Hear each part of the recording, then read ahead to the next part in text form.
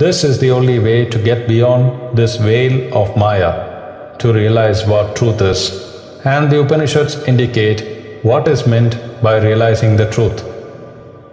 It means recognizing neither good nor bad, but knowing all as coming from the Self. Self is in everything.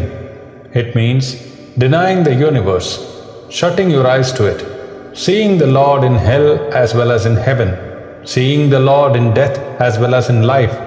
This is the line of thought in the passage I have read to you. The earth is a symbol of the Lord, the sky is the Lord, the place we fill is the Lord, everything is Brahman.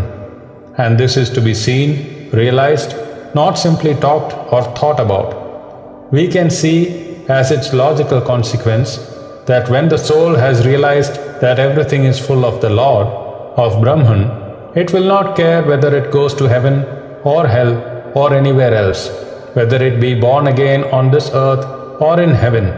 These things have ceased to have any meaning to that soul, because every place is the same. Every place is the temple of the Lord.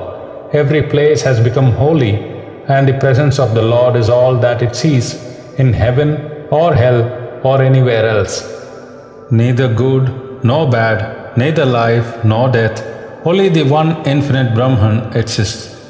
According to the Vedanta, when a man has arrived at that perception, he has become free, and he is the only man who is fit to live in this world, others are not. The man who sees evil, how can he live in this world? His life is a mass of misery. The man who sees dangers, his life is a misery. The man who sees death, his life is a misery. That man alone can live in this world. He alone can say, I enjoy this life and I am happy in this life, who has seen the truth, and the truth in everything. By the by, I may tell you that the idea of hell does not occur in the Vedas anywhere. It comes with the Puranas much later. The worst punishment, according to the Vedas, is coming back to earth, having another chance in this world. From the very first, we see the idea as taking the impersonal turn. The ideas of punishment and reward are very material, and they are only consonant with the idea of a human God who loves one and hates another just as we do. Punishment and reward are only admissible with the existence of such a God. They had such a God in the Samhita, and there we find the idea of fear entering, but as soon as we come to the Upanishads, the idea of fear vanishes, and the impersonal idea takes its place. It is naturally the hardest thing for man to understand, this impersonal idea, for he is always clinging on to the person. Even people who are thought to be great thinkers get disgusted at the idea of the impersonal God. But to me, it seems so absurd to think of God as an embodied man. Which is the higher idea, a living God or a dead God? A God whom nobody sees, nobody knows, or a God known? The impersonal God is a living God, a principle. The difference between personal and impersonal is this, that the personal is only a man, and the impersonal idea is that he is the angel, the man, the animal, and yet something more which we cannot see, because impersonality includes all personalities, is the sum total of everything in the universe, and infinitely more besides. As the one fire coming into the world is manifesting itself in so many forms, and yet is infinitely more besides, so is the impersonal. We want to worship a living God. I have seen nothing but God all my life, nor have you. To see this chair, you first see God, and then the chair in and through Him. He is everywhere, saying, I am. The moment you feel I am, you are conscious of existence. Where shall we go to find God if we cannot see Him in our own hearts and in every living being? Thou art the man, thou art the woman, thou art the girl, and thou art the boy. Thou art the old man tottering with a stick. Thou art the young man walking in the pride of his strength. Thou art all that exists. a wonderful living God who is the only fact in the universe. This seems to many to be a terrible contradiction to the traditional God who lives behind a veil somewhere and whom nobody ever sees. The priests only give us an assurance that if we follow them, listen to their admonitions, and walk in the way they mark out for us, then when we die, they will give us a passport to enable us to see the face of God. What are all these heaven ideas but simply modifications of this nonsensical priestcraft? Of course, the impersonal idea is very destructive. It takes away all trade from the priests, churches and temples. In India, there is a famine now, but there are temples in each one of which there are jewels worth a king's ransom. If the priests taught this impersonal idea to the people, their occupation would be gone. Yet, we have to teach it unselfishly, without priestcraft. You are God, and so am I. Who obeys whom? Who worships whom? You are the highest temple of God.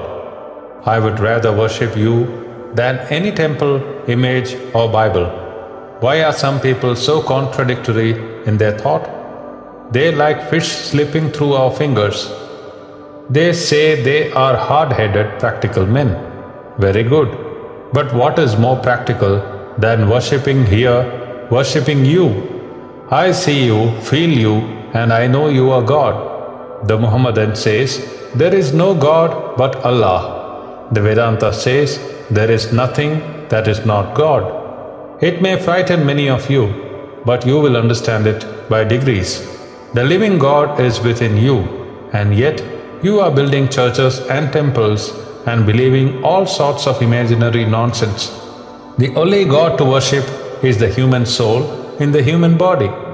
Of course, all animals are temples too, but man is the highest, the Taj Mahal of temples. If I cannot worship in that, no other temple will be of any advantage.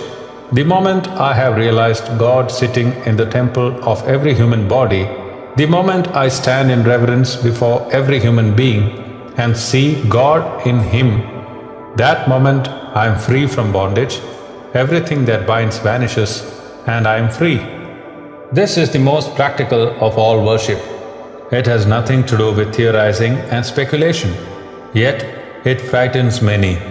They say it is not right. They go on theorizing about old ideals told them by their grandfathers, that a God somewhere in heaven had told someone that he was God. Since that time, we have only theories. This is practicality according to them, and our ideas are impractical. No doubt, the Vedanta says that each one must have his own path, but the path is not the goal.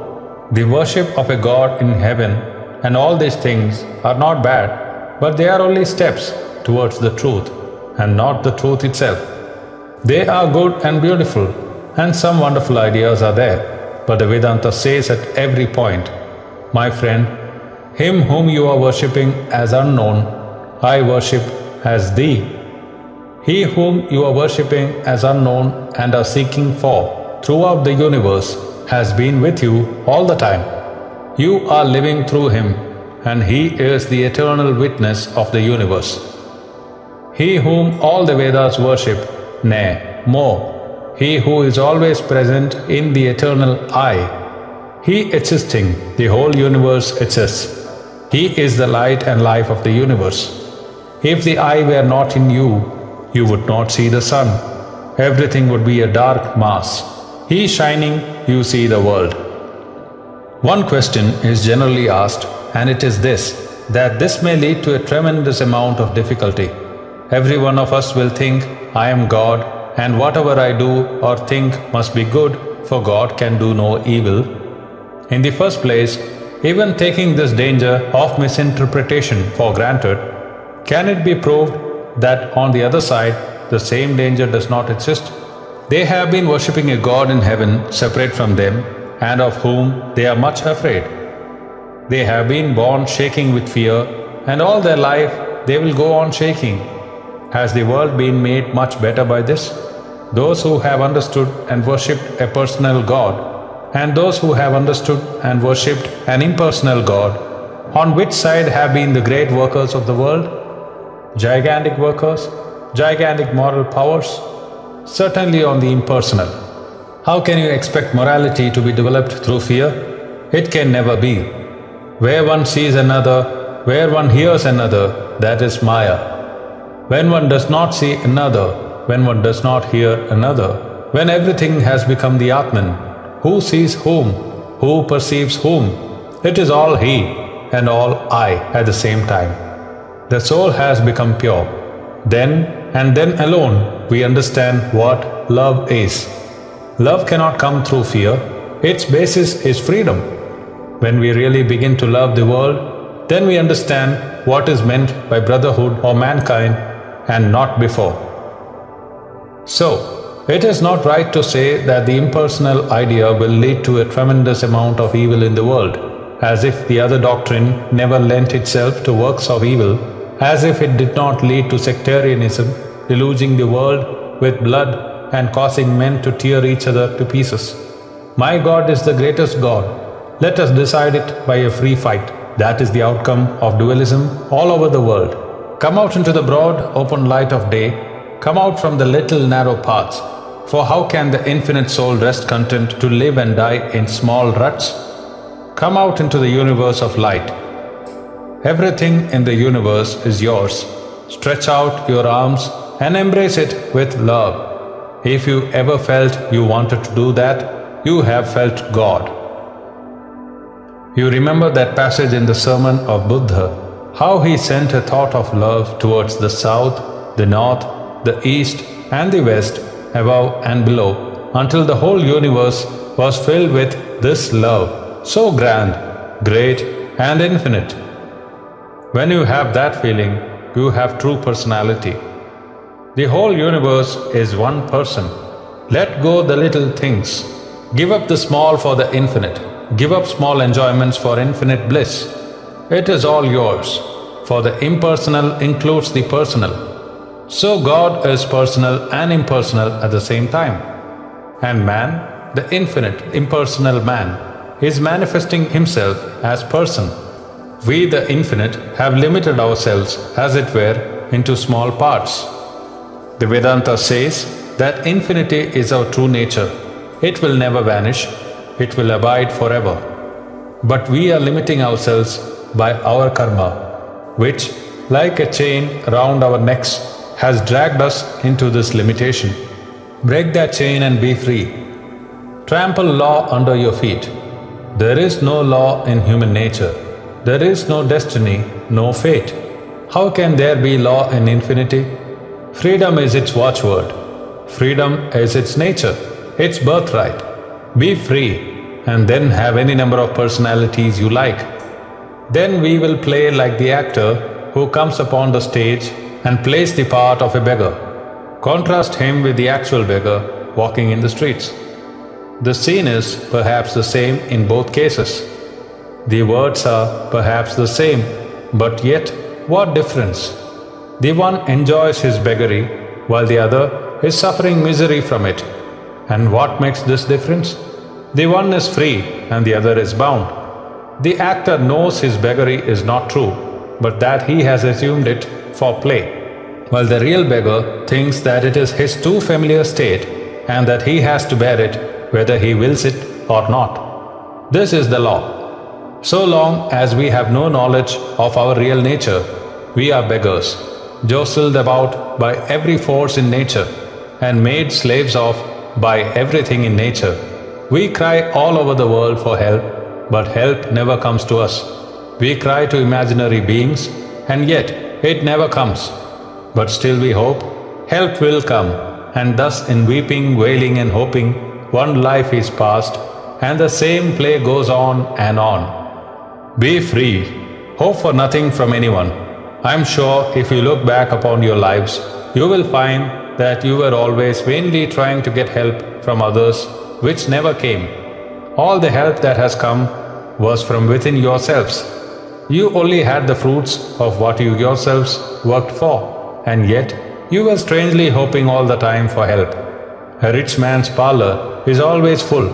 But if you notice, you do not find the same people there. The visitors are always hoping that they will get something from those wealthy men, but they never do. So are our lives spent in hoping, hoping, which never comes to an end. Give up hope, says the Vedanta. Why should you hope? You have, nay, you are everything. What are you hoping for? If a king goes mad and runs about trying to find the king of his country, he will never find him, because he is the king himself. He may go through every village and city in his own country, seeking in every house, weeping and wailing, but he will never find him, because he is the king himself. It is better that we know we are God and give up this false search after him, and knowing that we are God, we become happy and contented. Give up all these mad pursuits and then play your part in the universe as an actor on the stage. The whole vision is changed, and instead of an eternal prison, this world has become a playground. Instead of a land of competition, it is a land of bliss, where there is perpetual spring, flowers bloom and butterflies flit about. This very world becomes heaven, which formerly was hell. To the eyes of the bound, it is a tremendous place of torment, but to the eyes of the free, it is quite otherwise. This one life is the universal life. Heavens and all those places are here. All the gods are here, the prototypes of man. The gods did not create man after their type, but man created gods. And here are the prototypes. Here is Indra, here is Varuna, and all the gods of the universe. We have been projecting our little doubles, and we are the originals of these gods. We are the real, the only gods to be worshipped. This is the view of the Vedanta, and this its practicality. When we have become free, we need not go mad and throw up society and rush off to die in the forest or the cave. We shall remain where we were, only we shall understand the whole thing. The same phenomena will remain, but with a new meaning. We do not know the world yet. It is only through freedom that we see what it is and understand its nature. We shall see then that this so-called law of fate or destiny occupied only an infinitesimal part of our nature. It was only one side, but on the other side there was freedom all the time. We did not know this, and that is why we have been trying to save ourselves from evil by hiding our faces in the ground like the hunted hare. Through delusion, we have been trying to forget our nature, and yet we could not. It was always calling upon us, and all our search after God or gods or external freedom was a search after our real nature. We mistook the voice. We thought it was from the fire, or from a god, or the sun, or moon, or stars. But at last, we have found that it was from within ourselves. Within ourselves is this eternal voice, speaking of eternal freedom. Its music is eternally going on. Part of this music of the soul has become the earth, the law, this universe, but it was always ours and always will be. In one word, the ideal of Vedanta is to know man as he really is, and this is its message, that if you cannot worship your brother man, the manifested God, how can you worship a God who is unmanifested? Do you not remember what the Bible says? If you cannot love your brother whom you have seen, how can you love God whom you have not seen? If you cannot see God in the human face, how can you see Him in the clouds, or in images made of dull dead matter, or in mere fictitious stories of our brain? I shall call you religious from the day you begin to see God in men and women, and then you will understand what is meant by turning the left cheek to the man who strikes you on the right. When you see man as God, everything, even the tiger, will be welcome. Whatever comes to you is but the Lord, the Eternal, the Blessed One, appearing to us in various forms, as our father and mother and friend and child. They are our own soul playing with us. As our human relationships can thus be made divine, so our relationship with God may take any of these forms, and we can look upon Him as our father or mother or friend or beloved. Calling God Mother is a higher ideal than calling him Father, and to call him friend is still higher. But the highest is to regard him as the beloved. The highest point of all is to see no difference between lover and beloved. You may remember perhaps the old Persian story of how a lover came and knocked at the door of the beloved and was asked, "Who are you?" He answered, "It is I," and there was no response. A second time he came and exclaimed, "I am here," but the door was not opened. The third time he came and the voice asked from inside, "Who is there?" He replied, "I am thyself, my beloved," and the door opened. So is the relation between God and ourselves. He is in everything. He is everything. Every man and woman is the palpable, blissful, living God. Who says God is unknown? Who says He is to be searched after? We have found God eternally. We have been living in Him eternally. Everywhere He is eternally known, eternally worshipped. Then comes another idea that other forms of worship are not errors. This is one of the great points to be remembered, that those who worship God through ceremonials and forms, however crude we may think them to be, are not in error. It is the journey from truth to truth, from lower truth to higher truth. Darkness is less light, evil is less good, impurity is less purity. It must always be borne in mind that we should see others with eyes of love, with sympathy, knowing that they are going along the same path that we have trodden. If you are free, you must know that all will be so sooner or later, and if you are free, how can you see the impermanent? If you are really pure, how do you see the impure? For what is within is without. We cannot see impurity without having it inside ourselves. This is one of the practical sides of Vedanta, and I hope that we shall all try to carry it into our lives.